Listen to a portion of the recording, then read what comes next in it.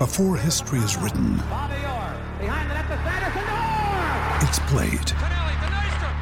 Before it's frozen in time, it's fought one shift at a time. Before it's etched in silver, it's carved in ice. What happens next will last forever. The Stanley Cup Final on ABC and ESPN Plus begins Saturday.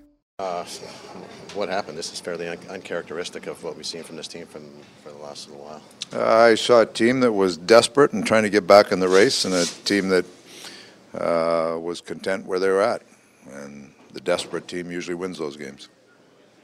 You got to squeeze that contentment out of a team. I mean, this could probably help in that respect. It shows a little bit of the immaturity of the group to sustain things, and immaturity of, like, we're trying to become a real good team, but we're not there yet.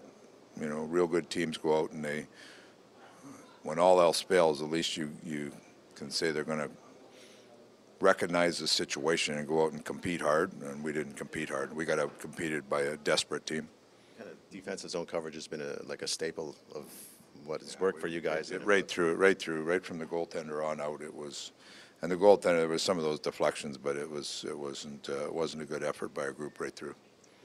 I think it was that stretch where McDavid got somebody hurdle stuck the hip into him, and you guys were going to get a power play. Instead, it evened out, and they got. Was that it? That wasn't a determining factor in the game. No, but you want Kassian to step in that situation, or would you rather? Yeah, you got to have people take care of your teammates.